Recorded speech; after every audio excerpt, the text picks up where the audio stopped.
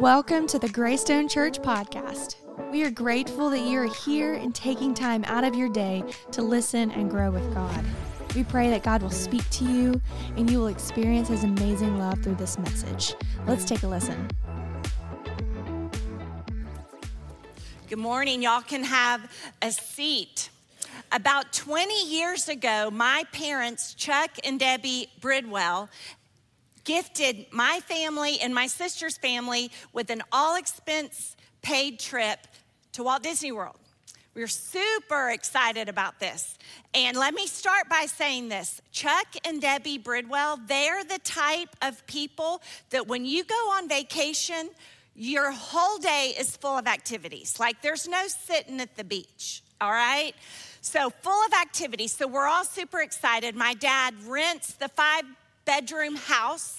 He pays extra to have the pool heated. He's one of those because it doesn't matter that we're at the parks all day. We're all jumping in the pool at 10 p.m. in the warm pool when we get home, all right? That's how we roll.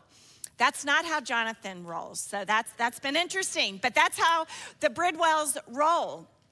And so it was super exciting. Jolyn, at the time, our son was 5. My niece Kaylee was 4. My daughter Julia was 3. My nephew Cade was 20 months. Okay, so imagine that. We're going down Christmas, the day before Christmas, so Christmas Eve. So our first day at the park will be Christmas Day. So I get into research mode. This was, I think, 2002 is when we went, Christmas 2002. And so I am studying. I'm one of those. I plan the vacations. I study. I look at blogs. I'm like figuring out what are we going to do to make this trip the best. So I read that the most popular ride at the Magic Kingdom is the Buzz Lightyear ride, okay? It was relatively new, so you had to get to that one first or you were going to wait in this huge line. So my mission the first day at the park is to get to Buzz Lightyear before anybody else. All right, so think about that for a minute. So we get out at the Magic Kingdom, we unload the van, we get 4 strollers, so 4 kids in strollers. Each one of the parents have a stroller. My parents are walking with us. We get to the Magic Kingdom, we get in the park. Now, if you know the Magic Kingdom, Buzz Lightyear ride is Tomorrowland. So you go all the way down Main Street. And then you veer right at the castle, and then you're in Tomorrowland. So we're lined up, each one of us, I think I have a picture of each one of us lined up with our strollers, and we are on mission to get to Buzz Lightyear. Okay, so we take off down Main Street. Now, the park has just opened. Mickey is there, Minnie is there, Cinderella, Pluto. It doesn't matter. We are getting to Buzz Lightyear before anybody else. So we are flying, and I am first one out of our pack of 6 adults and we got there. We were one of the first people at Buzz Lightyear. Mission accomplished. We're out of breath, but we are there. And so as we're getting the kids out of the strollers to get in line for the ride, Jolyn, who's 5 years old, looks up at his dad and he said, "I didn't know Mom liked Buzz Lightyear so much." We laugh about that to this day. It wasn't that I liked Buzz Lightyear, but I was on a mission to get there because I knew my kids would love it, and we did love it. But isn't it funny how we can get super passionate about the craziest things? Today, we're talking about the 5th purpose in our Purpose-Driven Life book, which is you were made for a mission. And I'm super excited that I get to give this talk today. If you think about it, we're all on a mission. Many of you run companies or you work for a company. Any sports team, any nonprofit, religious organization, anybody, there is a mission for your company. Many of you have sat in meetings, whether if you're the boss, you share the mission with your employees, or if you're the employee, your boss shares the mission with you. And the purpose of the mission is that you stay on task. a few years ago, our elders and staff, we got to have a consultant here at the church that actually helped us review our mission, our values, what we're doing, to see if our activities and what our focus was really aligned with our vision. And a lot of it was, but one of the things that came out of that was we needed to put more of an emphasis on discipleship. And if you've been here the last 4 years, you know that is our main emphasis now. Jonathan devoted time to write those books. Many of you have been through the discipleship books. So it was super helpful. So we're going to spend a few minutes. I think this is fun, so just humor me. I'm going to read a mission statement from a company, a popular, well-known company, and then you're going to call out what you think that company is. And I want y'all to do that at Monroe and Oconee. And if you're sitting on your couch at home in your robe, I would like you to do that as well. So this is the first one. This is a mission statement from a popular company, and I want you to guess what it is. To inspire and nurture the human spirit, one person, one cup, and one neighborhood at a time.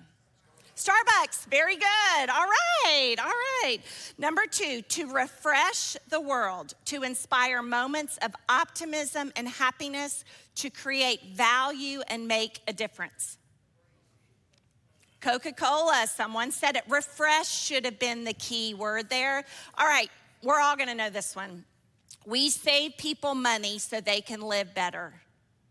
Walmart, that's right. That's why we go to Walmart, to save money. There's no other reason. All right. Number 4, this one might be harder, but I think we can get it. To organize the world's information and make it universally accessible and useful. Close. Google, very good. If you think about it, just Google it. Organize information. All right. To glorify God by being a faithful steward of all that is entrusted to us, to have a positive influence on all who come in contact with us. Chick-fil-A. Why don't they have chicken in that? You would think they should have chicken in that, but that's Chick-fil-A. We take pride in making the best Mexican-style fast food. Taco Bell, providing fast, friendly, and accurate service.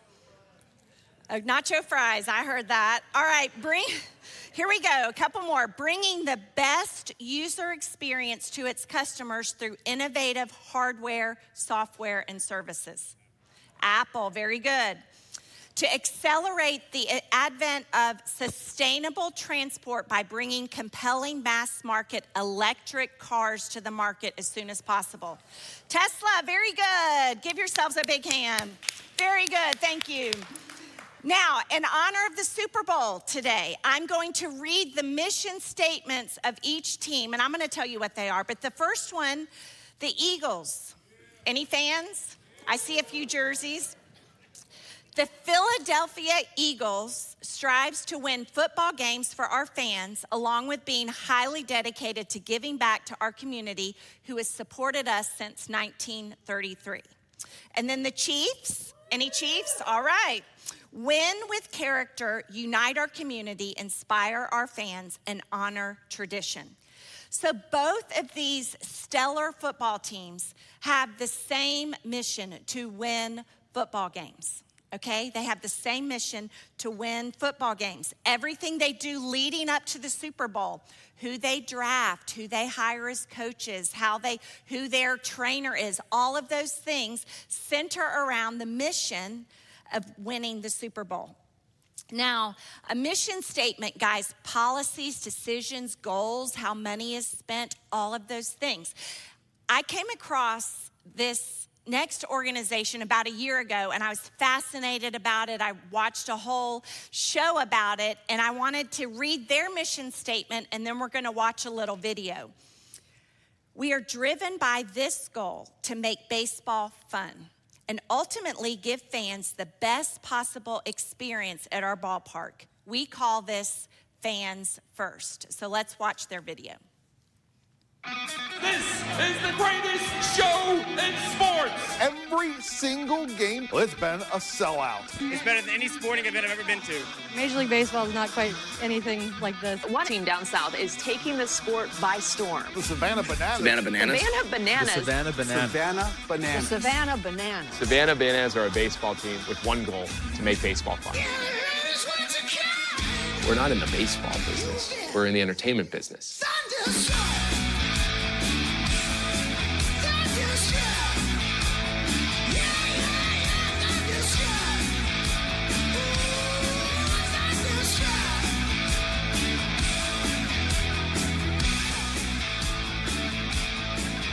Proving to be the greatest show in sports. Bananas fans, thank you so much for your support. We love you guys, and Banana Nation, we'll see you soon. Isn't that awesome? So after I watched the video, I'm like, I want to go. You cannot get a ticket to the Savannah Bananas. You can't get it in Savannah, and they're on the road. You can't get it anywhere. They're sold out. They have made it their mission to make baseball fun, and they've done it. And just like the Savannah Bananas, like you watch them, you know what their mission is. We're supposed to have, when people look at us, they should know exactly what we're all about. They should know our mission. I'm going to go out on a limb here and say that God is the originator of the mission statement. He created the world, and upon creation, he said, your mission is to be fruitful and multiply. And they did. And then fast forward hundreds of years, the Israelites, God's people, they were let out of slavery from the Egyptians, and he gave them a new mission. He gave them the 10 Commandments, and then he summed it all up into this. Deuteronomy 6:5 says, and you must love the Lord your God with all your heart, your soul, and your strength. That was the core of what God's mission for his people was. And he knew that if they loved him with all their heart, soul, mind, and strength, that they would stay on the path that he had for them. Now, you're going to love reading the Purpose Driven Life book this week. This week is all about the fifth statement, made for a mission. So you're going to wake up tomorrow morning and you're going to read, you are made for a mission. God is at work in the world, and he wants you to join him. So we all have this universal mission. We're to join God in his work. And Jesus gave us exactly what that is. We can look it up in Matthew 28. So Jesus had come to the earth. He had lived a perfect life. He had called his disciples. He had done miracles. He had preached about eternal life. He had been crucified on the cross. He was raised on the third day. And for 40 days, he appeared to people. And then he's going up to heaven to spend eternity with God in heaven. And he gives his followers, if you can imagine, there's just a few hundred of them. Few hundred followers, he gives them this mission, and this is called the Great Commission, found in Matthew 28. It says, therefore, go and make disciples of all nations, baptizing them in the name of the Father and the Son and the Holy Spirit. Teach these new disciples to obey all the commands I have given you, and be sure of this, I am with you always, even to the end of the age. So this was God's plan to get the word out. These few hundred people. It's your job to make disciples. And they did it. It's why we're here today, because they fulfilled their mission. They stayed on course. Many of them we know were martyred for their faith, but they stayed on mission to spread the good news about Jesus. So as Christians, we all have the same universal mission statement. Jesus commissioned those disciples, and he's commissioning us today. We're to go into the world and make disciples. We're supposed to tell people about Jesus. I would imagine we're all receiving this a little bit differently today. Some of you are still on your faith journey, and you don't even know what it really means to be a Christian and whether you want to do that or not. Others of you are like me. You've been a Christian a long time, and you have been on mission for God for a long time. So this is going to be a reaffirming of what your mission is. And others of you, you're new to your faith, and you want to be on mission for God, and you just want want to learn exactly what that is. But no matter where you are, this message is for you today. I want to start out by saying this. God's primary mission for you is not to be happy. I'm sorry to say that, but he created you to live for eternity. And when you live for God, you have joy and you have contentment and all those things, but it's not all about you being happy. It's popular today in many Christian books and seminars that it's all about you. Better your own life. If you live a moral, God-fearing life, you'll be blessed, happy, and problem-free. I know that sounds good, but that's a really self-centered approach to God. And it's not at all what he intended for his people. And if you believe in this health, wealth, and prosperity gospel, you're going to be wrecked when bad things happen. And bad things are going to happen. I'm going to read that. God came and Jesus will give us comfort and guidance, and he will bless us, but we are going to have hard times. 1 Peter 4:12-13 says this, "Dear friends, don't be surprised at the fiery trials you are going through as if something strange were happening to you. Instead, be very glad, for these trials make you partners with Christ in his suffering, so that you will have the wonderful joy of seeing his glory when it's revealed to all the world." There's another verse in 2 Corinthians 4:7-10 that says, "We now have this light shining in our hearts, but we ourselves are like fragile clay jars containing this great treasure. This makes it clear that our great power is from God and not from ourselves. We are pressed on every side with troubles, but we are not crushed. We are perplexed, but not driven to despair. We are hunted down, but never abandoned by God. We get knocked down, but we are not destroyed. Through suffering, our bodies continue to share in the death of Jesus, so that the life of Jesus may also be seen in our bodies." And then Jesus himself, the night before he was crucified, he's meeting with his disciples in the garden, and he says these words in John 16:33. "I have told you all this so that you may have peace in me. Here on earth, you will have many trials and sorrows, but take heart because I have overcome the world." As I look around this room and I think about our people in the Monroe campus and the Oconee campus, I know some of the troubles you have gone through and the trials, and it has really blown me away how you have walked with Jesus and you have stayed on course during those difficult times. We're gonna face these difficult circumstances, and we've got to be rooted in Christ so we don't get off mission even in those difficult times. One of Rick Warren's famous lines is that God never wastes a hurt. You read that in the book this past week, and you'll hear it when he preaches his sermons, but I clearly believe it. He uses everything we go through for our purposes here on earth. Will you join him in his work? I think about Clancy, who's sitting up here in the front at Loganville, and he's been a member here for a while, and he loves Jesus. And about 3 years ago, his son, 2.5 years ago, his son Isaiah, who was a freshman in college, many of you know this, but he was in a horrific car accident that left 80% of his body with 3rd and 4th degree burns. We didn't know if he would survive. They ended up at the Augusta Burn Center for months. And Jonathan and I showed up at the hospital. Many of you did as well. And I'm not exaggerating here. In the most trying time of their lives, Clancy was on mission for God. They didn't even know if Isaiah would survive. But he looked at us and he said, God is going to get us through this, and I am on mission. Every family that comes into this waiting room, I'm going to share with them the love of Jesus. And he did it. We won't even know till heaven the impact that Clancy and his kids had on the other people in the waiting room, and that Isaiah's life. And Isaiah is a miracle of God, and we're so grateful. He's been through so many surgeries. He's still recovering. But they did not use that devastating experience to get them off course. They are on course and on mission for God. And that is so inspiring to me and so many others. Another example is my mom and dad. And many of you know their story.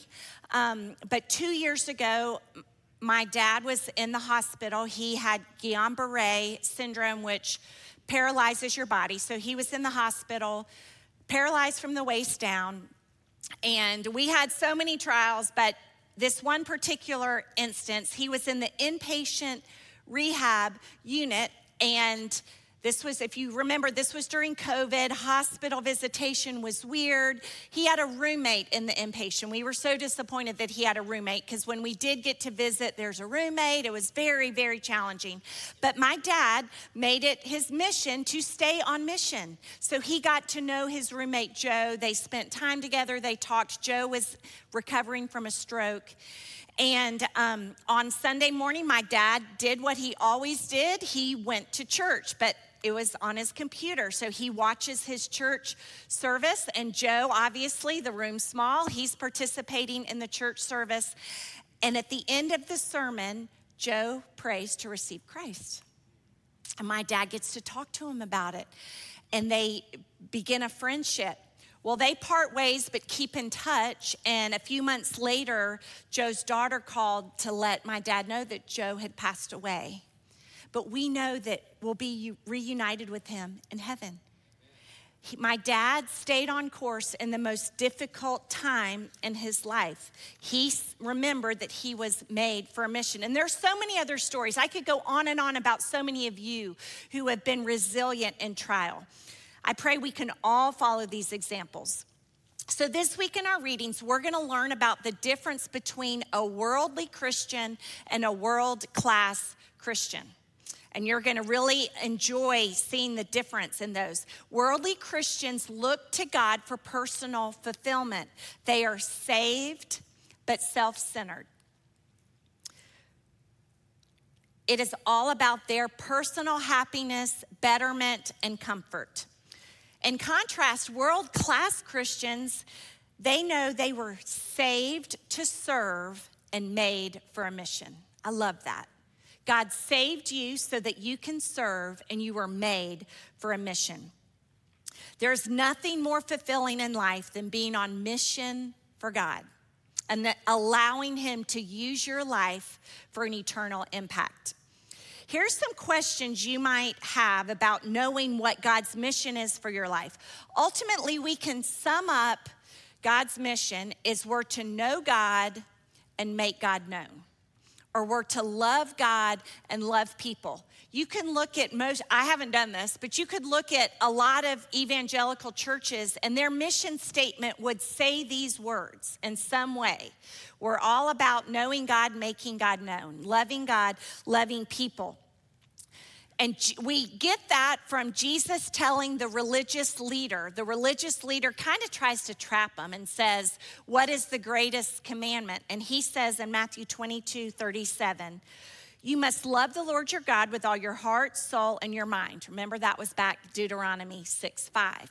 And then the second part, this is the first and greatest commandment. A second is equally important, love your neighbor as yourself. So if we break this mission down into two parts, the first part is we know God. We love God. So how do you know God? Y'all are doing it today. You come to church. You hear the word taught. You join small group. You have a daily time with God. You have prayer time. You listen to podcasts on sermons, all of those different things. You know God by spending time with him, okay? The second part is what I'm going to focus today on. We're to make God known. And that is why you're still on the earth. Have you ever thought about that? If heaven's so much better, why am I still here? Because your job, what God wants to use you, is to serve people and help him be known to other people. He wants to use you. We exist to serve the Lord. So what are some potential assignments? One of them is getting baptized. You make God known by getting baptized. That's part of the Great Commission too. So if you haven't been baptized since your life truly changed, that is an assignment that you have, is to get baptized.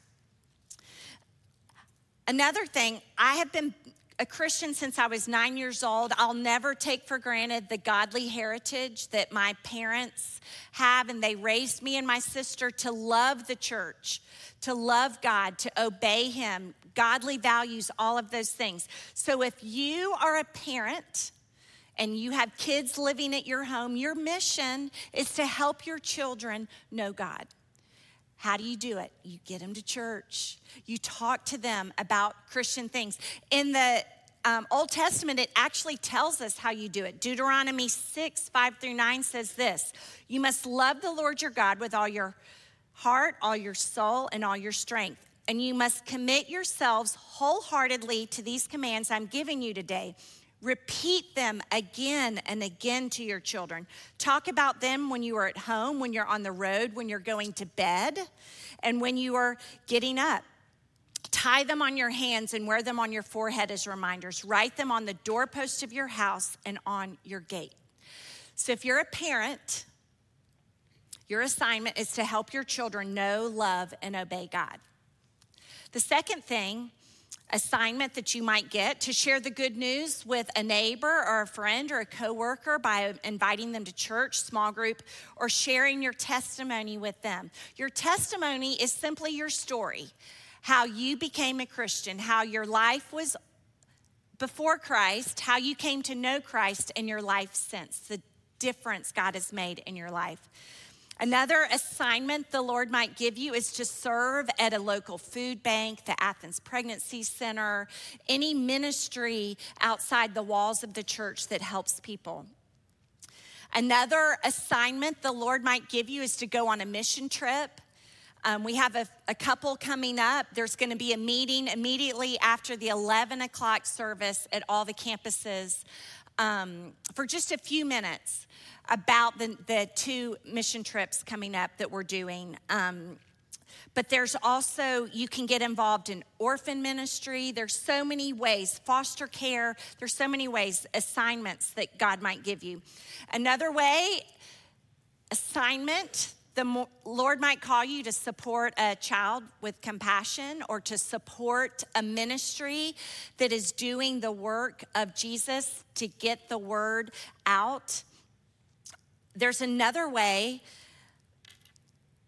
and that's sharing the love of Jesus with others at a hospital or a nursing home.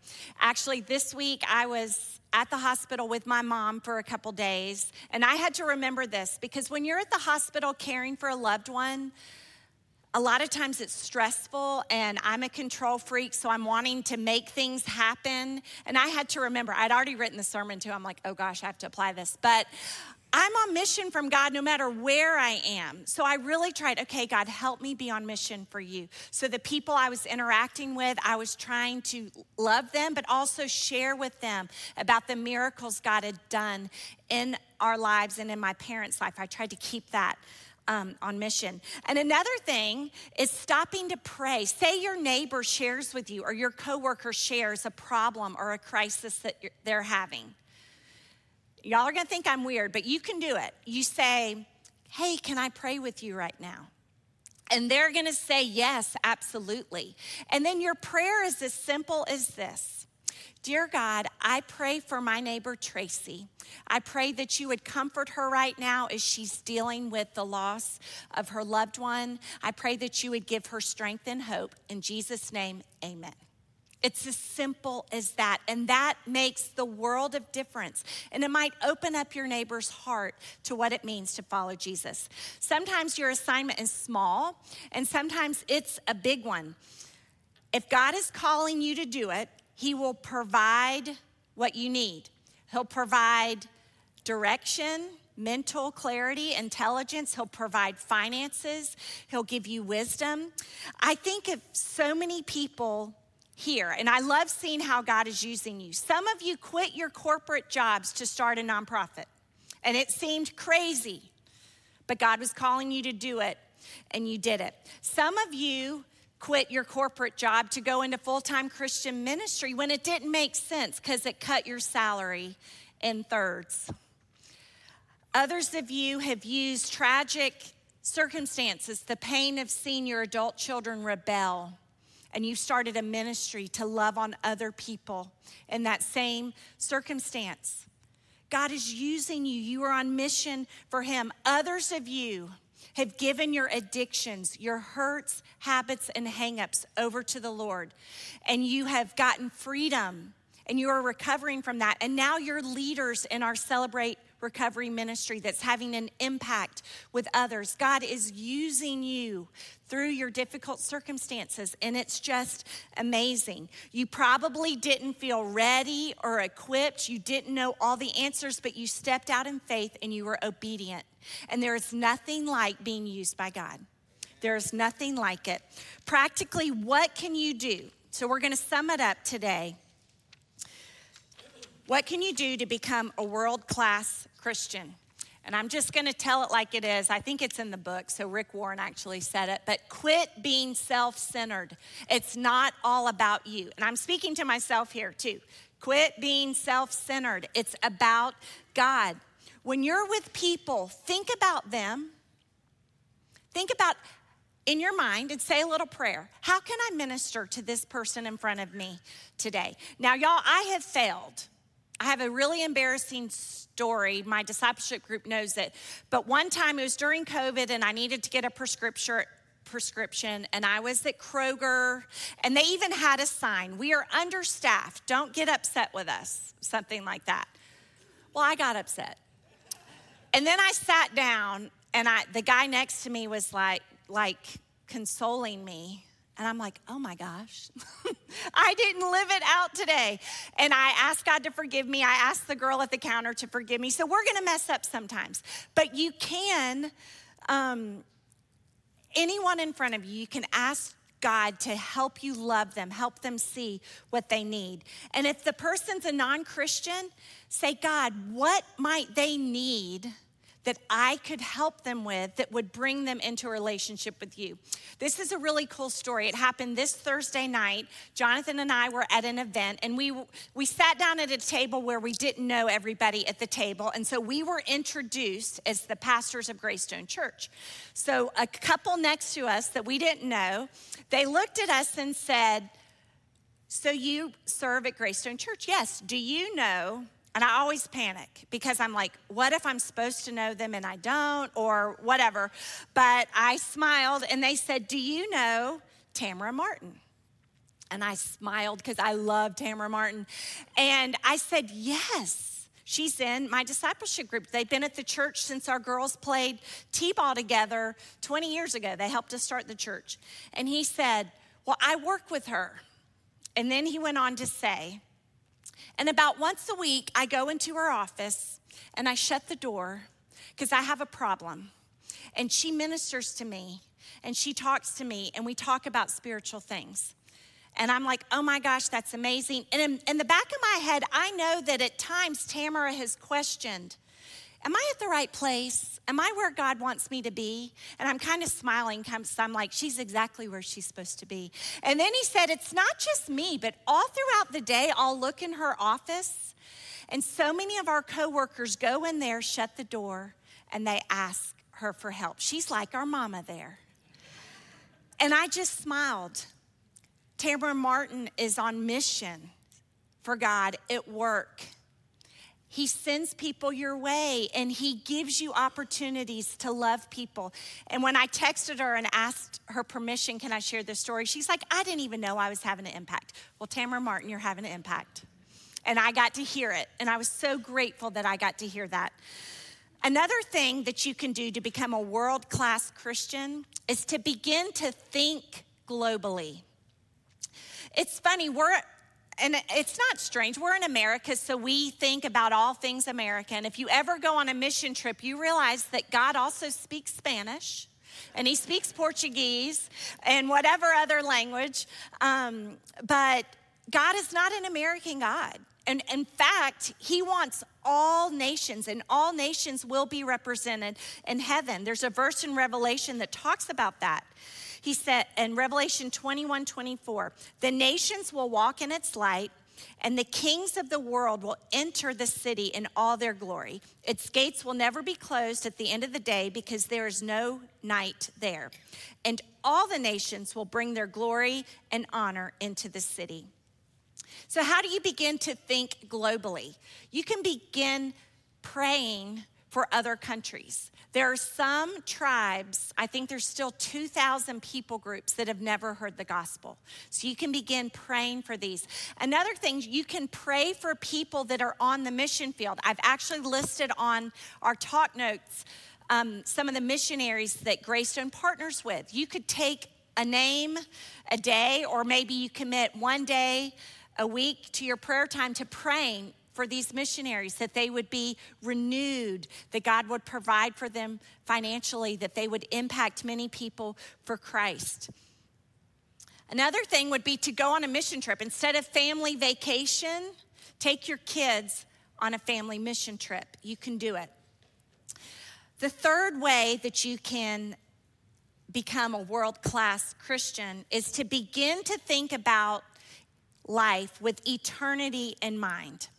Prioritize activities in your schedule that are going to fulfill the Great Commission, to know God and make God known. An example would be Wednesday night or Sunday night, whenever it's youth group, you make sure your kid is there and you take their friends and the kids on their ball team and your neighbors. Our student pastor at our Oconee campus, Colton, his family didn't go to church. But our son, Jolyn, invited him to Greystone, and he became a Christian in the 9th grade, and he's in full-time Christian ministry now. Prioritize activities that get your kids involved, get you involved. Jesus told us to store up treasures in heaven. What does this mean? To use your money to help further the gospel. Give financially to things that build up God's kingdom. Your reward will be in heaven. And the last thing is quit making excuses. If you're not on mission for God, it's because you've chosen not to be. There's no other way to say it. And maybe today it's like an aha moment. Oh, I'm supposed to be on mission for God. How do I do that? I'm going to wrap up by saying this. Each morning when you get up, or when you get in the car to drive to work, or when you're cooking, or when you're drinking that first cup of coffee, I drink half a pot, Jonathan drinks half a pot, but you make a decision to get on board with God's mission for your life, and you pray a prayer like this. This will revolutionize your life. Lord, help me to see you at work around me. So God, open my eyes to see where you're working and show me where you want me to join you in your work. Lord, help me to see where you're working in the world around me and help me join you in your work. Let's pray. Dear God, we're so grateful for how much you love us. God, and you love us so much, and you forgave us for our sins, God, and you gave us eternal life. And you give us the privilege of partnering with you in your work in the world. God, I'm so grateful for the many people who have had an impact in their neighborhoods, their schools, their lives. So many people through their tragedy have turned to you, and they've seen many people impacted because of that. God, I pray that each one of us would quit being self-centered and get on mission with what you have for our life. In Jesus' name, amen. Thank you so much for listening. For more messages or info on Greystone Church, feel free to go to our website, greystonechurch.com. You can also find us on Instagram, Facebook, and YouTube. We look forward to connecting with you. We hope you have an amazing day, and we'll catch you next week.